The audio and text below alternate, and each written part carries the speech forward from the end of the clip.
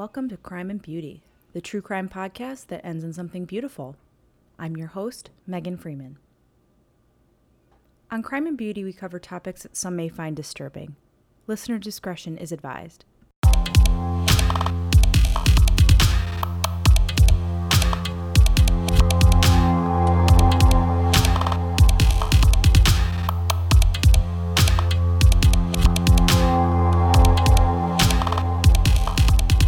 Everyone, it's been a few weeks. I do apologize for the delay in new episodes. I will be full disclosure that my surgery recovery has kept me distracted, and this is not at all a complaint because trust me, I know how hard it is on, the job market right now, but my full-time career as a recruiter has been extremely busy, which I'm so grateful for.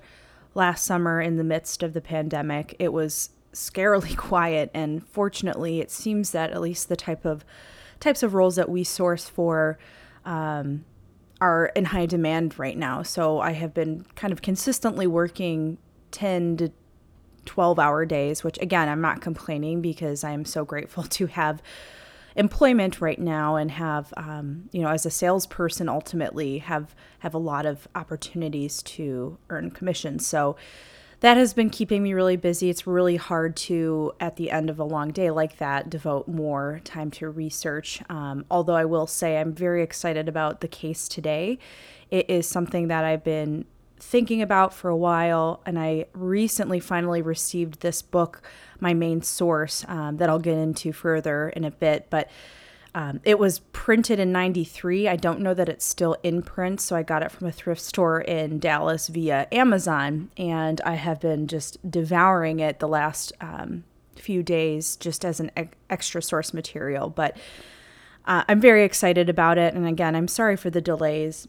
Life happens. My hope is that I can get back to a more regular schedule. And when people reach out to me and say, hey, I'm waiting for another episode, that makes me feel good because sometimes, there's so much on the market right now to consume in terms of content, especially when it comes to podcasts. I mean, even the niche that I've kind of been involved in is so overly saturated. So, even if it's my friend or my mom being like, hey, what's going on? Or do you have a new episode in the works? Like, that makes me feel good. So, feel free to keep kind of sharing that with me because it's the thing that motivates me the most, especially when my brain's a little bit fried from other things and, just daily life and work and whatnot.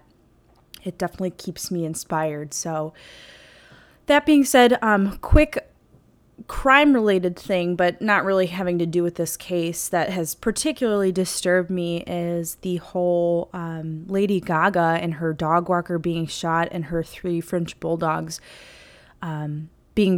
two of them were stolen. One, of course, Miss Asia, that she formerly shared with her fiance, Taylor Kinney, was recovered, thankfully. But, this hits close to home. I have a French bulldog, and I have since learned from hearing about this awful news story that apparently this is a thing. Apparently people are attacking, French bulldog owners or their walkers at, night, during the day, and basically stealing them. There was another case in San Francisco recently of a young lady that probably around my age, I think, and she got beaten up really badly. I mean, her face, she took a photo of it and published it, was just swollen and, she had a fat lip. I mean, it's so disturbing. And then her little puppy, Chloe, who I think was around 7 months old, was taken and still has not been recovered. So really, really disturbing. I mean, I think that most people are kind of outraged by it. I mean, Lady Gaga's dog walker got shot 4 times. I mean, it's one thing to steal a dog, which is beyond horrific and truly my worst nightmare, but to assault and basically attempt murder of people that are, caring for these puppies or dogs, it's just so disturbing to me.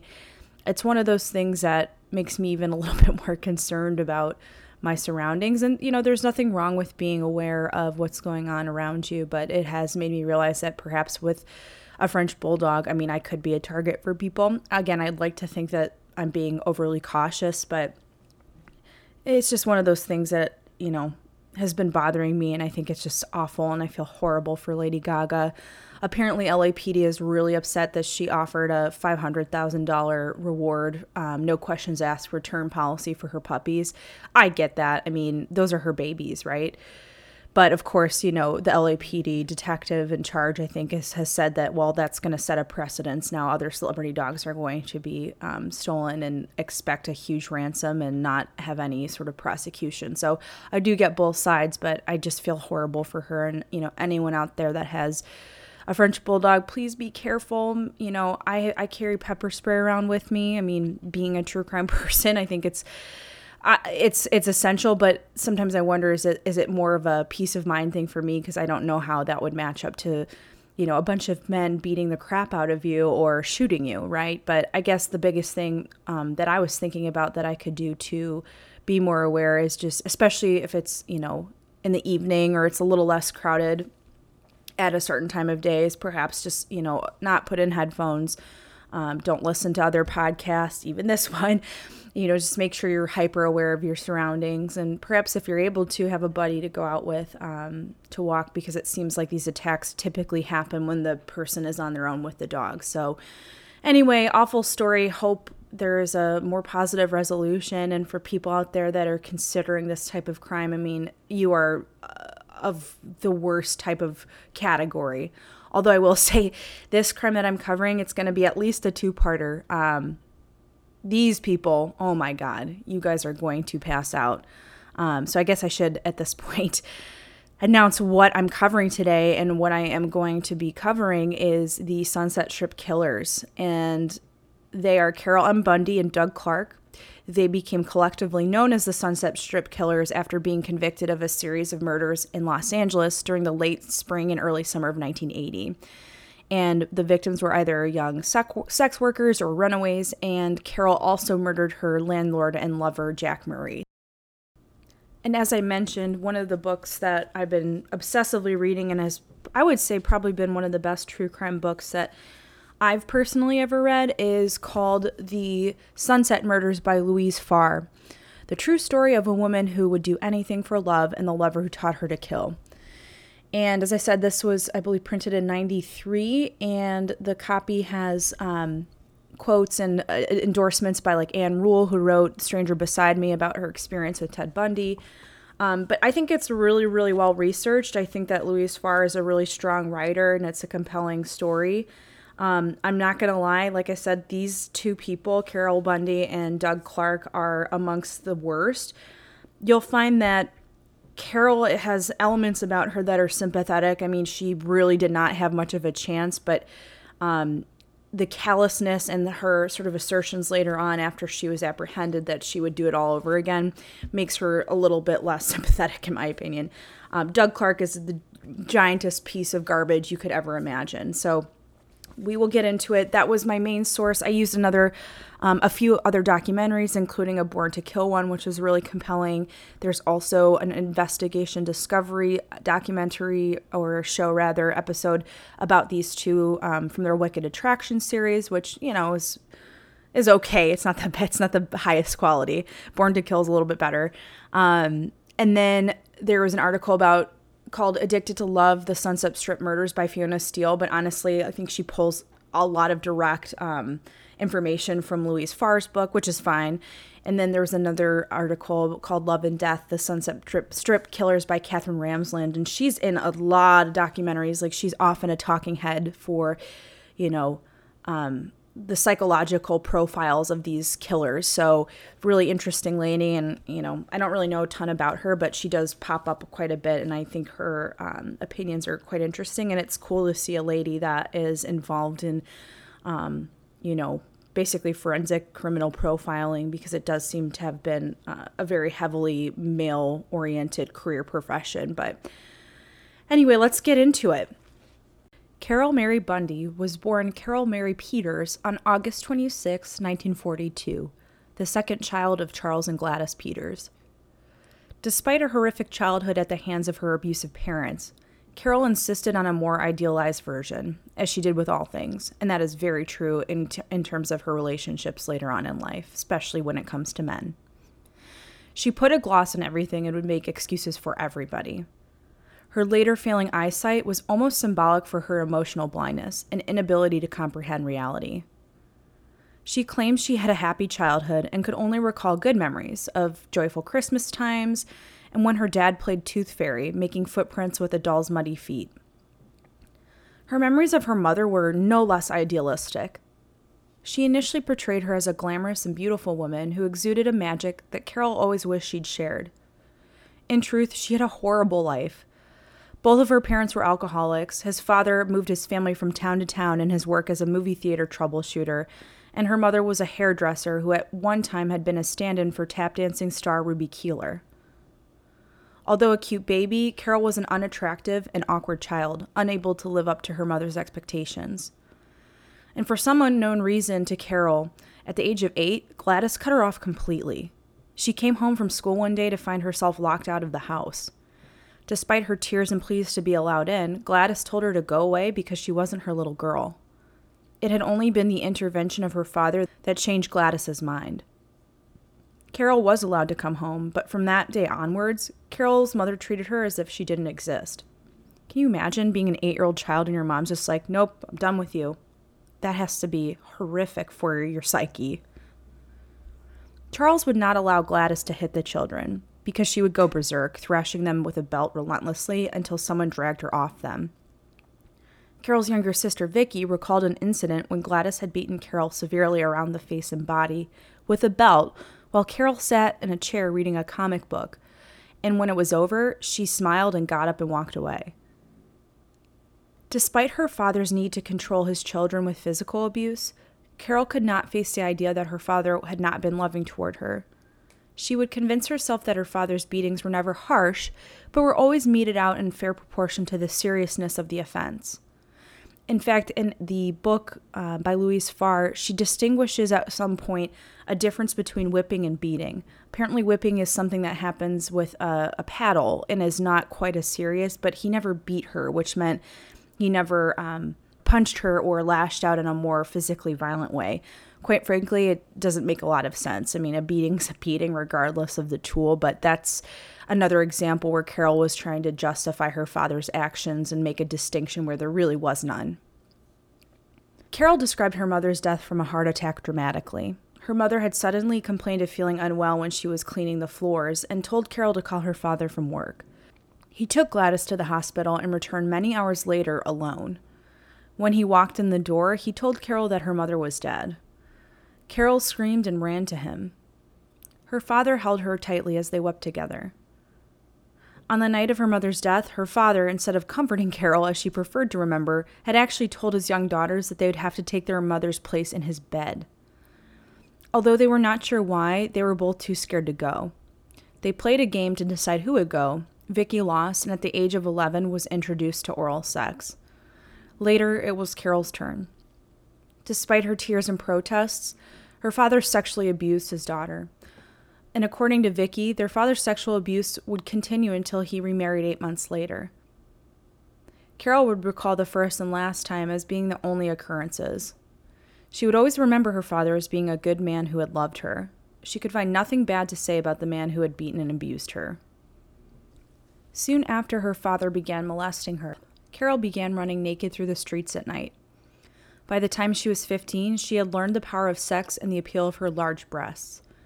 Through promiscuity with high school boys and the school bus driver, although not sexually satisfying to herself, Carol found she could get attention she craved, if only for a moment. After he remarried, Charles began to beat Carol more regularly, humiliating her constantly and telling her that she was fat and stupid. Only a few months after the marriage, Carol came home to an empty house. The cat was dead and her father's shotgun case lay on the blood-stained living room floor.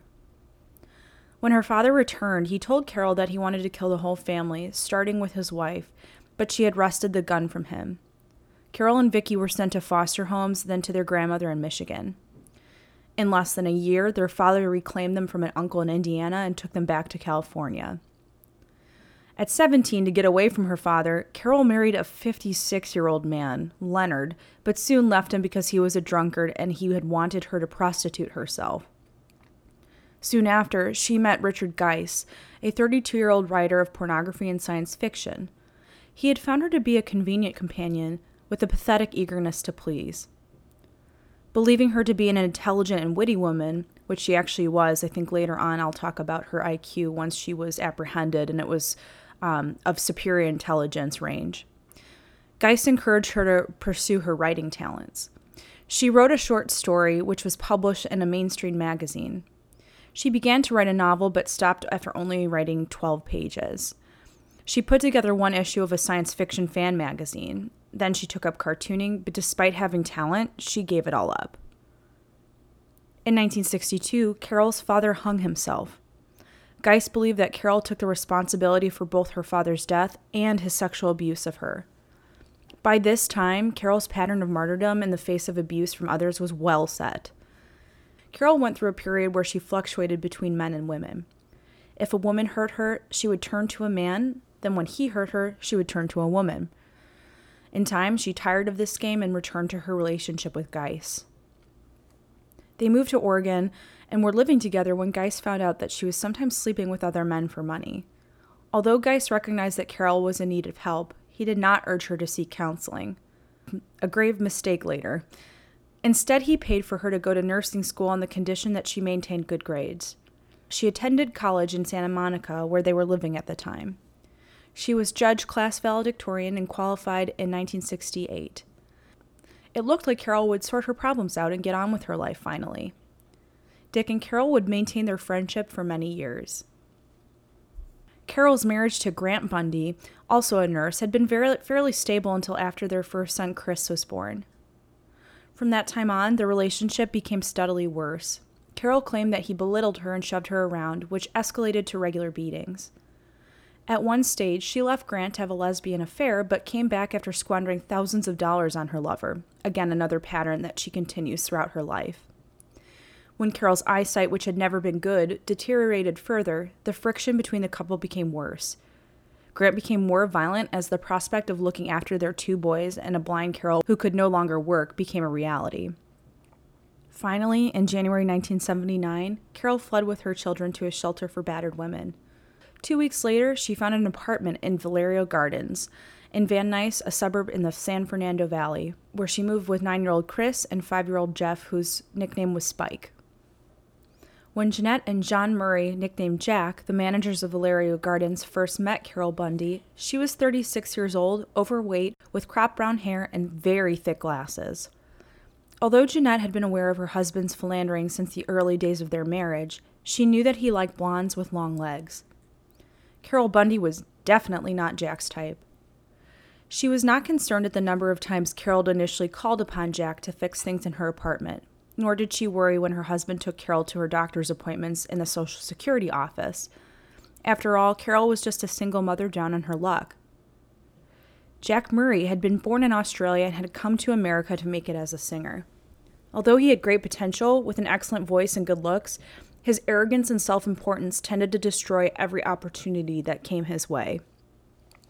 He and Jeanette had married after meeting at a telethon in 1974, just 10 days after they met.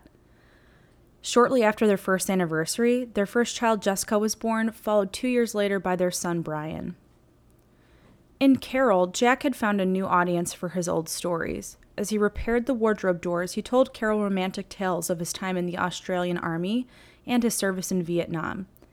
There's a quote in the Sunset Murders book by Louise Farr where it talks a little bit about Jack's yarn spinning, and to his friend Robbie Robertson when he told him of the war stories, and it gives you a sense of really what kind of person Jack was.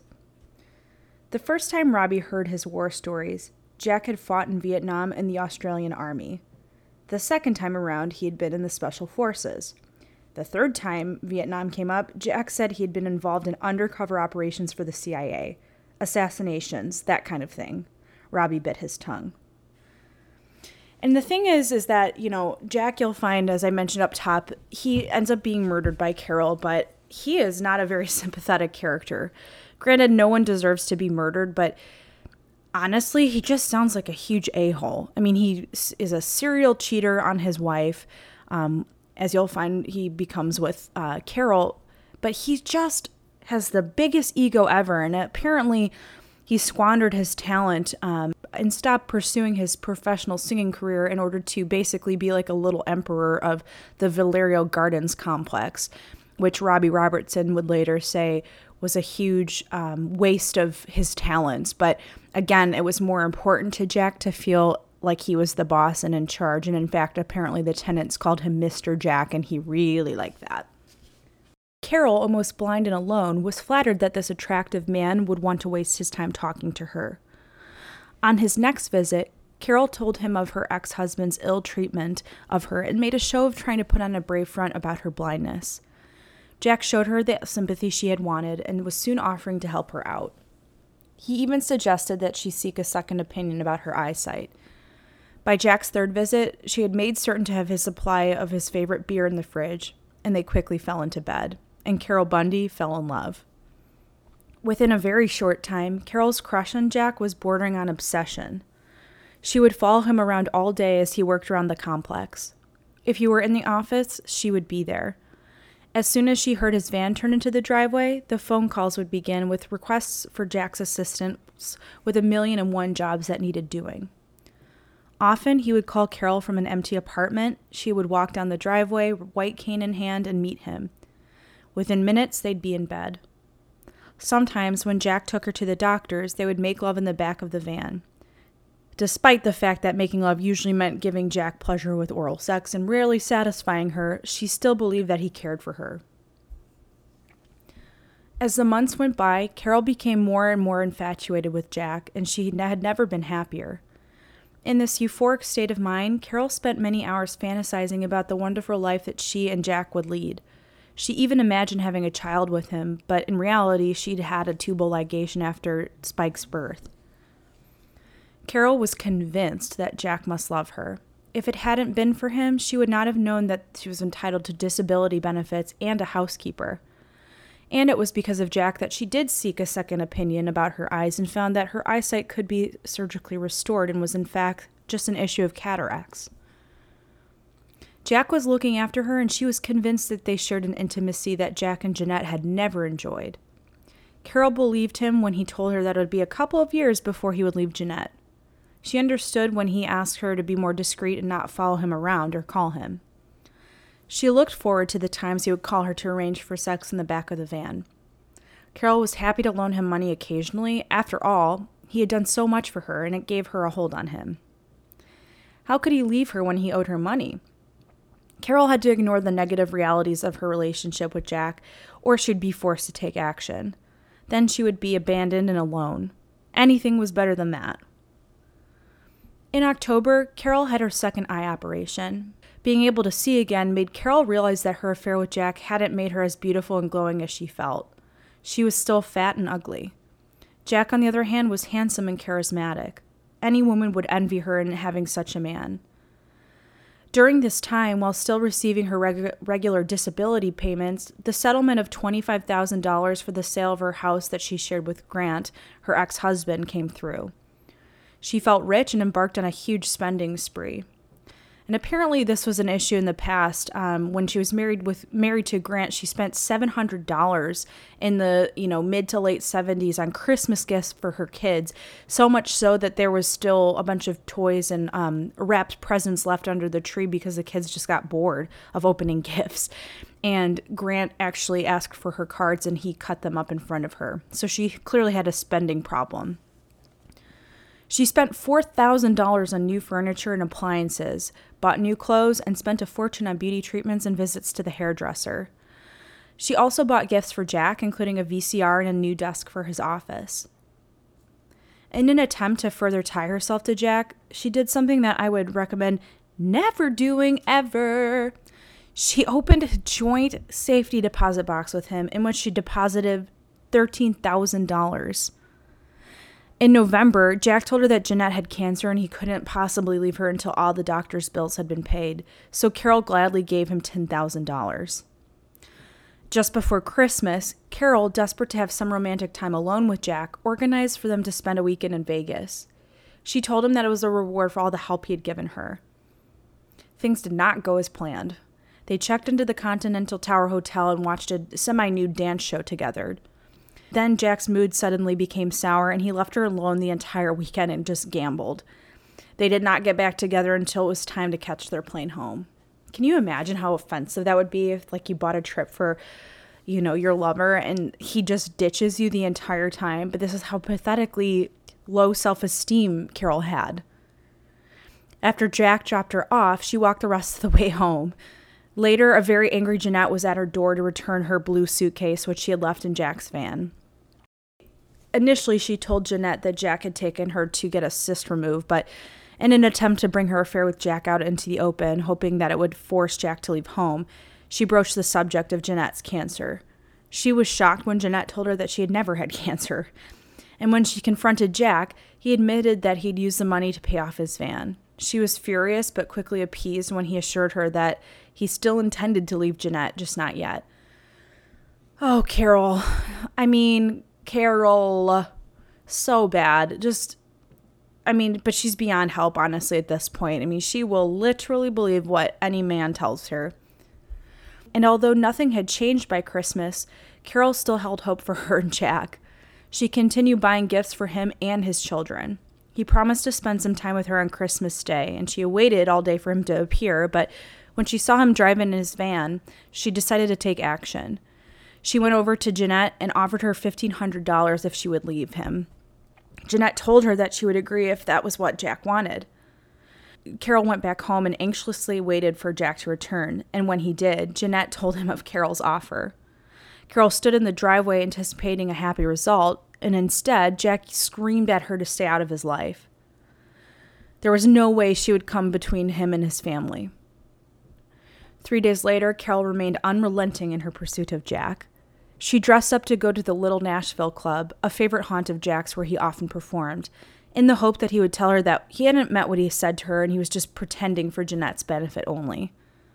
But when she arrived, she found Jeanette and Jack together, dancing happily. Her fantasy of marriage to Jack disappeared before her eyes. Her depression sank to even greater depths, but that was soon to change when she saw a handsome blonde man smiling at her from the other side of the room. When she saw that he was the only other person there that was overdressed like herself, Carol read it as a sign that they were meant for each other. He was a perfect gentleman with a cultured voice. During the course of the evening, he made no sexual advances toward her and treated her like a lady. And after taking her to another bar for more dancing, he left her with a promise that he would call her. Carol had never before met anyone as charming as Douglas Clark, and she could not wait to see him again. Doug Clark had been born Daniel Clark in 1948 in Pennsylvania, where his father Franklin was stationed in the Navy. He was the third son of 5 children. In the 3rd grade, he decided that he wanted to be called Doug instead of Daniel. The family moved regularly from Pennsylvania to Seattle, Berkeley, and Japan. In 1958, Franklin had retired from the Navy as a lieutenant commander. In 1959, he moved with his wife Blanche and their 5 children, Frank Jr., Carol Ann, Doug, and John Ronlin, to the Marshall Islands, where he took up a civilian position running the supply department for the Transport Company of Texas. Blanche worked as a radio controller. They spent 2 years living in the Marshall Islands, living a life of colonial privilege, in a housing estate that was built specifically for the many American families who worked on the atoll. When they returned to America, they lived in Berkeley for a short time before moving to India. The Clarks lived in a manor reserved only for the very wealthy back in America, with a number of servants who would dutifully wait on the children and parents alike. Other Americans living in the area described the Clark family as pleasant people, but kept to themselves. As for Doug, none could remember any startling behavioral problems, although they had found that if Doug was ever in trouble for any of the usual childhood pranks, his father would defend him aggressively, refusing to acknowledge his son's responsibility for his behavior. Doug apparently went relatively unsupervised as he grew up.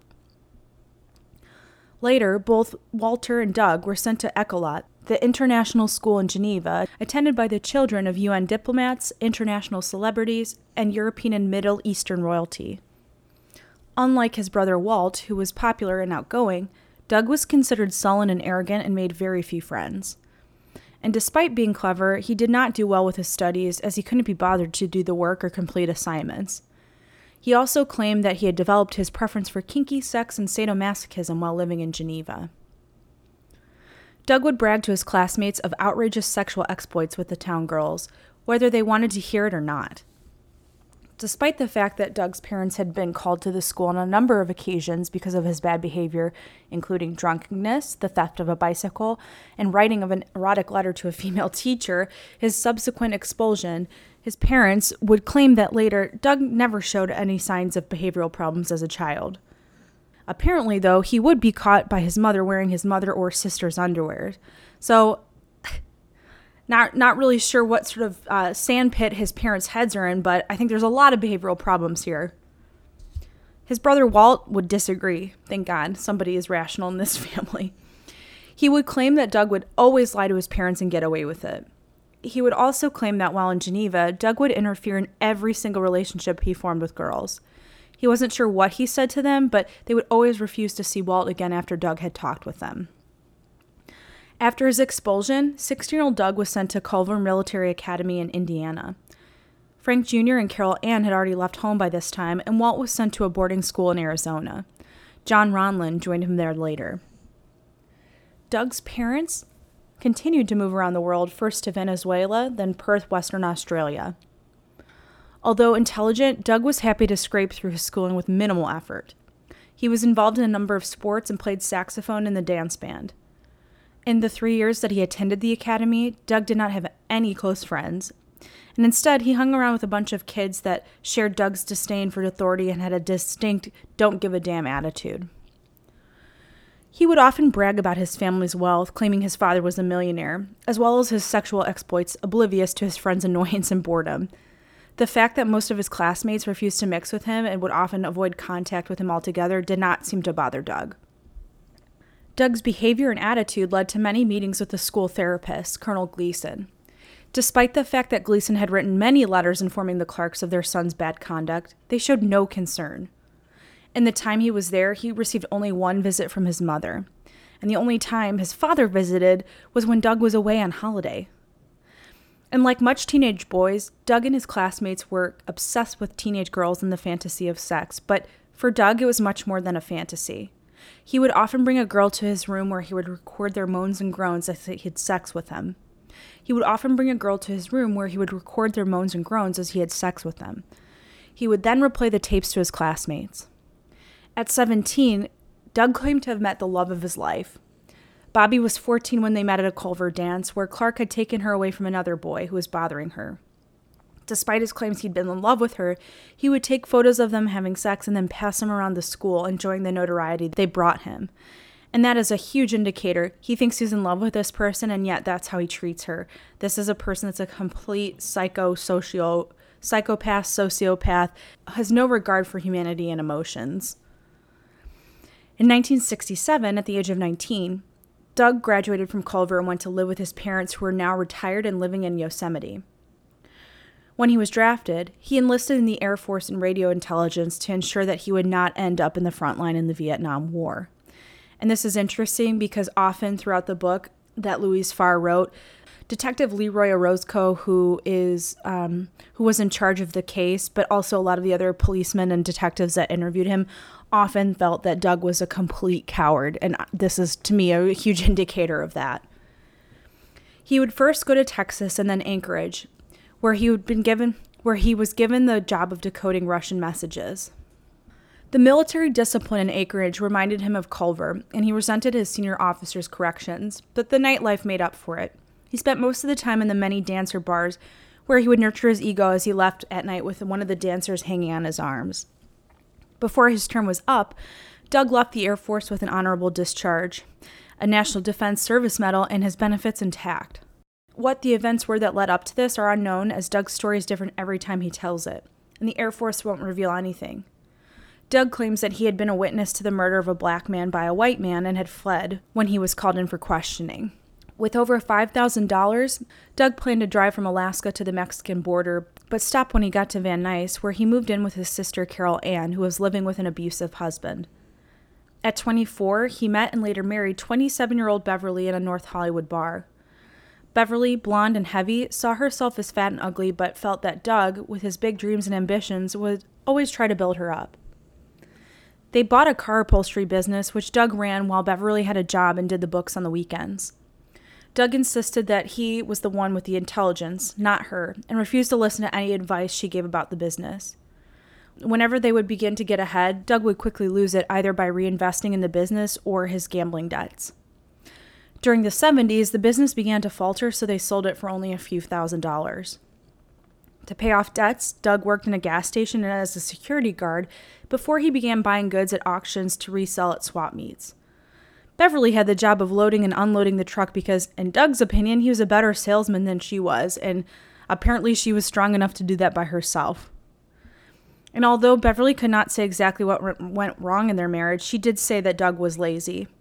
She would not consider the fact that he liked to wear her underwear as any more unusual than his desire to try wife swapping or three-way sex. As Beverly gained more weight during their marriage, Doug spent less and less time at home, preferring to go to bars. According to Carol Ann, his sister, Doug drank heavily and would become over-anxious and angry when drunk. Beverly would deny this, even though she had persuaded Doug to join Alcoholics Anonymous as a condition of them staying together. And he stayed away from alcohol for 2 years. Doug was ambitious, but would not commit himself to the work that was required to achieve the success he longed for. It had been Beverly's suggestion that Doug apply to work for the city as a steam plant trainee. He agreed and actually completed the training. And in 1967, 4 years after they were married, Doug and Beverly separated and later divorced, although they did remain close friends, surprisingly. In 1979, Doug began working at the Juergens factory. His duties as stationary engineer required him to tend to the large boiler. While not a job befitting his level of education, he enjoyed the sense of power that controlling the 3-story structure gave him. And he had actually been lucky to get this job, as his work record from his first job after his training was completed was not impressive. He's that type that made excuses all the time of how he couldn't get to work because he'd been robbed or his car needed to be fixed or somebody in his family had to go to the hospital. I mean, he is like the king of excuses not to go to work. Somehow he managed to escape being sacked when in 1975 the manager had found Doug to be a disruptive influence and wanted him out. But he was still there when he applied for the job at Juergens. In February 1980, Doug set fire to his car outside the Juergens factory while he was working the night shift in order to claim the insurance. He later bragged to Carol that the real reason was to destroy evidence. By the time he met Carol, he had developed quite a talent for insinuating himself into the lives of heavy, unattractive women who would willingly give him free rent, food, and money in return for the attention he gave them. When the women demanded more in return, he would quickly leave them and move on to the next lonely woman. So a true con man. Carol had been correct in her expectation that she would see Doug Clark again. It had only been a couple of days since their first meeting when he called her at home. She was delighted, and she did not protest when he insisted on joining her and the boys for dinner, even though she normally preferred not to let the boys know about her male friends. Despite her misgivings, the boys enjoyed having a man in the house, so much so that both Chris and Spike happily sat on Doug's lap for a cuddle after they'd finished playing. As Doug tucked them into bed, he told Chris and Spike that he would be spending the night with their mother. Carol enjoyed his masterful manner and made no attempt to contradict him. Big red flags. Carol remembered their first night together as being incredible. Doug had been considerate in his lovemaking, seeming to genuinely enjoy pleasuring her. His constant whispering of how much he enjoyed her and what a wonderful and intelligent woman she was had been like music to her affection-starved soul, and a far cry from Jack Murray. By morning, she was fully primed for the next round in Doug's game. She awoke to find him looking down at her with a lost expression. Right on cue, Carol insisted that he tell her what was wrong. Reluctantly, he confessed that he was having problems with his landlady and wondered whether he could move some things into her apartment. Of course, this was fine with Carol. As he left, he wondered if he could ask one more thing of her. Could he have her underpants?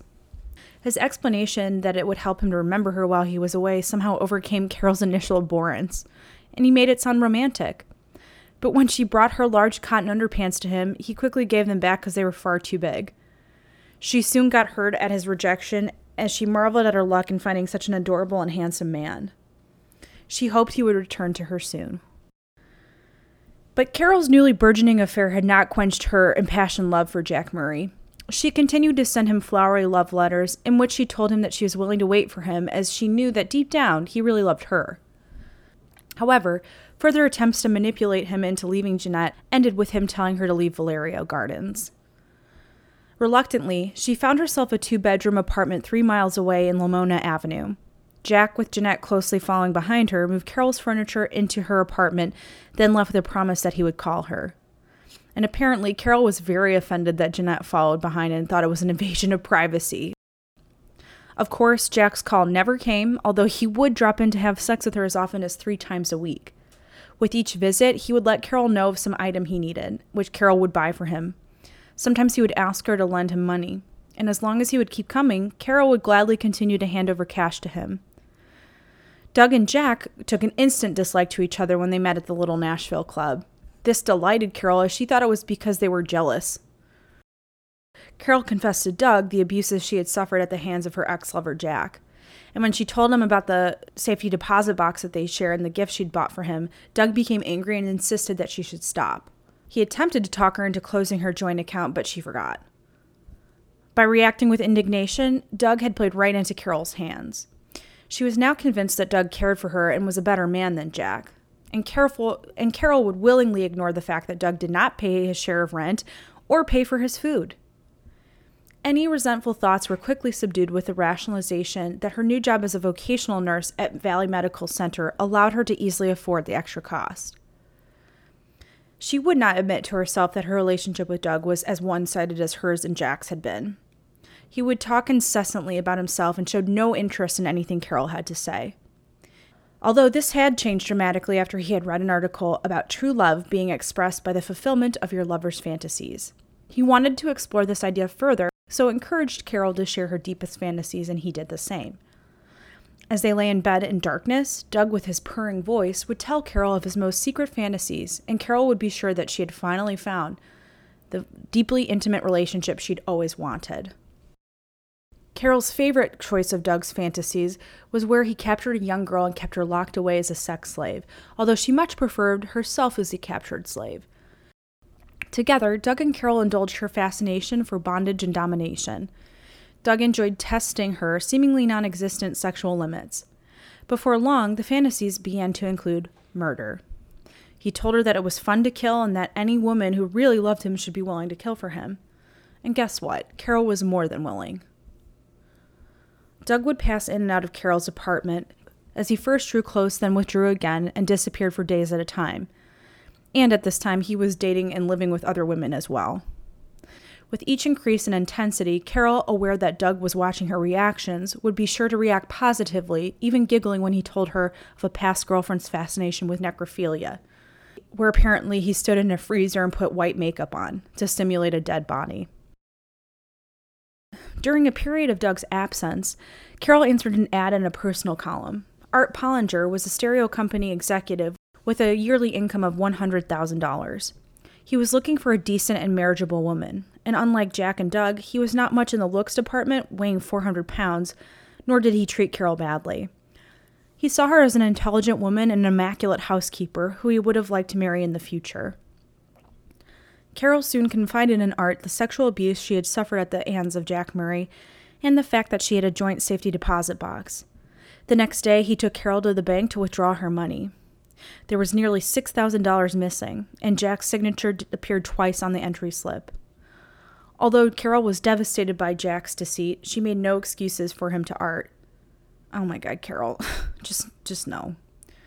Finally, at Art's insistence, she took the money out and placed it in a checking account where Jack could no longer get at it. In time, Carol and Art stopped seeing each other. Carol had become too addicted to the emotional roller coaster ride she enjoyed with Jack and Doug to give a healthy relationship a chance to grow. She would later look back and wonder how differently her life would have been if she'd chosen differently. When Carol decided to buy a new car after gaining her driver's license again, Doug chose a 1973 blue Buick station wagon. It was bigger than any car she had driven, and her lack of peripheral vision made it difficult for her to drive it. But she bought it anyway. One afternoon in April, as Carol attempted to park the Buick, a buck knife fell from the sun visor into her lap. Doug told her that he kept it for protection against strangers. He suggested that for the same reason she should buy herself a gun. Together on April 24th, Doug selected 2 guns from a Van Nuys pawn shop. They were to be registered in Carol's name, as Doug told her that he had once done time for a robbery. It was a lie, but to Carol it would make him seem even more desirable. 3 weeks later, on May 16th, Carol picked up the 2 guns. They were .25 caliber Raven automatics, only small guns which to Carol looked like toys, and in fact, that's what they nicknamed them, the toys. With 3 boxes of ammunition, she and Doug drove to Balboa Park in Encino. While Doug sat in the car and test-fired the guns into a telephone book, Carol stood 25 feet away to see how loud the gunfire sounded. She told Doug that it had been no louder than the pop of a balloon. The picture of Doug with a gun in the back of his jeans caused Carol to see him as a heroic figure, strong and masterful. Carol would cook for him, clean the house, do his laundry and dishes, and even buy him clothes. Apparently, she kept buying him jeans that never fit him, and it really made him mad. Now, Chris, her son, her oldest son, was deeply aware of the changes in his mother. Doug completely dominated her, and she seemed to like it. He screamed at his mother to get Doug out of the house, and she slapped his face. Where she was once protective of her children with the men in her life, now she was the opposite. Both Doug and Carol regularly beat Chris, and Carol told herself that she was only taking the black leather-studded biker belt to Chris to save him from Doug's brutality, but she had done so with as much fervor as Doug had. Carol's willing submission to Doug's demand was complete by the time Doug demonstrated to her how she could kill Chris by sticking a knife in his back right through his heart. Chris stood helplessly as Doug described in graphic detail how he would kill Chris as his mother listened impassively. She did not stand up for her son as he hoped she would. He realized that his mother had chosen Doug over her own children and withdrew emotionally, and he began to cry easily and suffered from headaches. Spike had been terrified as he watched Doug punch his older brother in the kidneys and stomach, one of many incidents that Chris would later be unable to recall, probably from that horrific trauma. Chris had felt for some time that he and Doug were in the battle for his mother, and now he knew that he had lost. Carol had completely lost the last remnants of her self-respect. The more contemptible Doug's treatment of her became, the harder she would work to try to please him. He often called her incompetent and told her she was fat, and when Doug told her he didn't want to have sex with her anymore because she was so unattractive, she was shattered, but still did not end the relationship. Instead, she would go with him when he picked up sex workers and sat in the back seat as women tried unsuccessfully to arouse him. As Doug continued to move in and out of her apartment, he would blame her mood swings and possessiveness as the reasons he had to escape. What Carol did not know was that he'd tried many times to replace Carol but had been unsuccessful in his attempts to attach himself to another woman. The only reason he returned at all was because no one else would be willing to oblige his fantasies as Carol was. He had moved in with a new girlfriend, but she kicked him out after only 2 days, forcing him to move back to Carol's flat. Through his new girlfriend, he met another girlfriend, one that was large-busted and overweight. He and the girlfriend went to dinner together a number of times, but she refused to sleep with him. He took her to an orgy at a house in Hollywood where she sat at the bar until he was ready to go, then decided to invite him home to stay. The sight of him in a pair of green silk women's underpants sent her into a fit of laughter, spoiling any plans Doug may have had for making love, although he did spend the night with her. In the morning, he left a gun on her television. Making the excuse that she needed to return his gun, she agreed to see Doug again.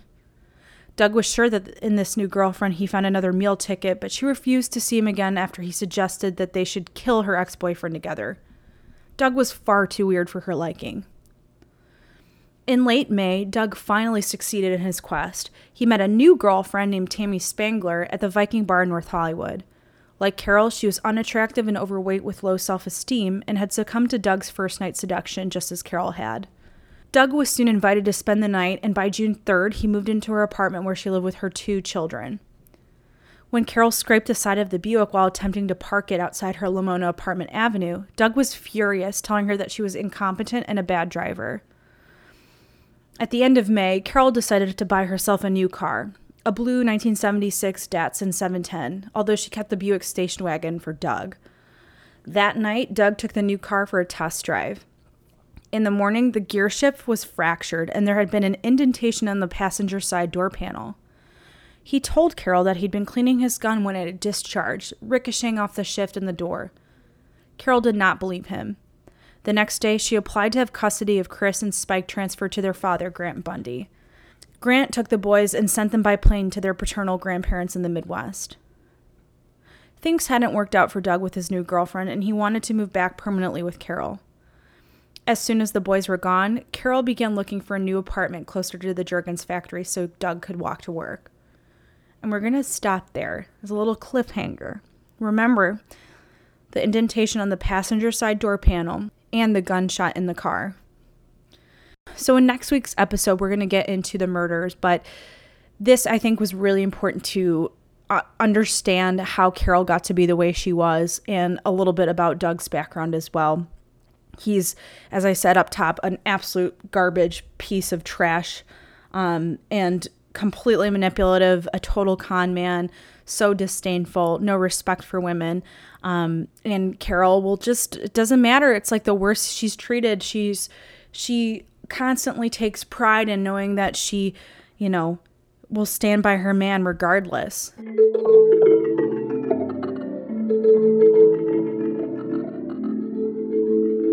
And for something beautiful this week, I've picked Kevyn Aucoin's The Sculpting Contour Powder.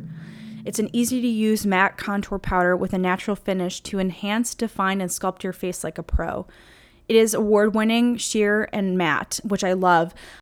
And he was known basically as the king of contouring. I mean, he worked with all of the most amazing celebrities and whatnot. And there's one book that he made where I think it's called Making Faces, where he would transform celebrities into other celebrities. And it's unbelievable how talented he was. But a lot of that came down to contouring and that concept of shading and highlighting and how you can basically change the look of a face. So, it combines brown, red, and gray pigments that work together to recreate a really natural shading and dimension on the face. And as I said, the natural aspect of that, of the powder and specifically his formula, I think really is what makes it so appealing when, everyone out there has this like the same sort of Instagram looking face where it's just, I think, a little over the top. Like I'd prefer something that's sculpted, crease proof, but that really doesn't look like you're wearing contour, whereas so much of the formulas these days do. So highly recommend it. You can get it on their website. I recently bought a new one at Blue Mercury, and they make 3 shades. It's light, medium, and deep. It's not the cheapest, but again, when it comes to contouring and I think face makeup, you really, it's better to spend a little bit more for that high quality. And I will tell you too, I mean, I don't know how often you're contouring per se, but like even if you were a pretty regular contour user, like it will last a while. I mean, little goes a long way.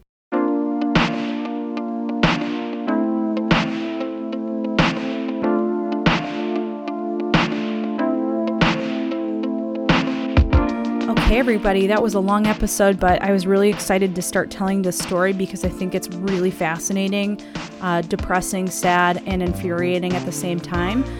This was during a time in Los Angeles when there was so much crime. This was right after the apprehension of the Hillside Stranglers, and as we'll cover in the next episode, there just seems to be this insane increase of women being dumped around the Los Angeles area. I would love to hear your thoughts, feedback, comments. Feel free to email me at crimeandbeautypodcast@gmail.com. You can look us up on Crime and Beauty on Facebook. On Instagram, it's crimeandbeauty.podcast. You can listen on crimeandbeauty.podbean.com, Spotify, Apple, Google, Amazon, all the things. And thank you so much for listening. Until next time, stay beautiful.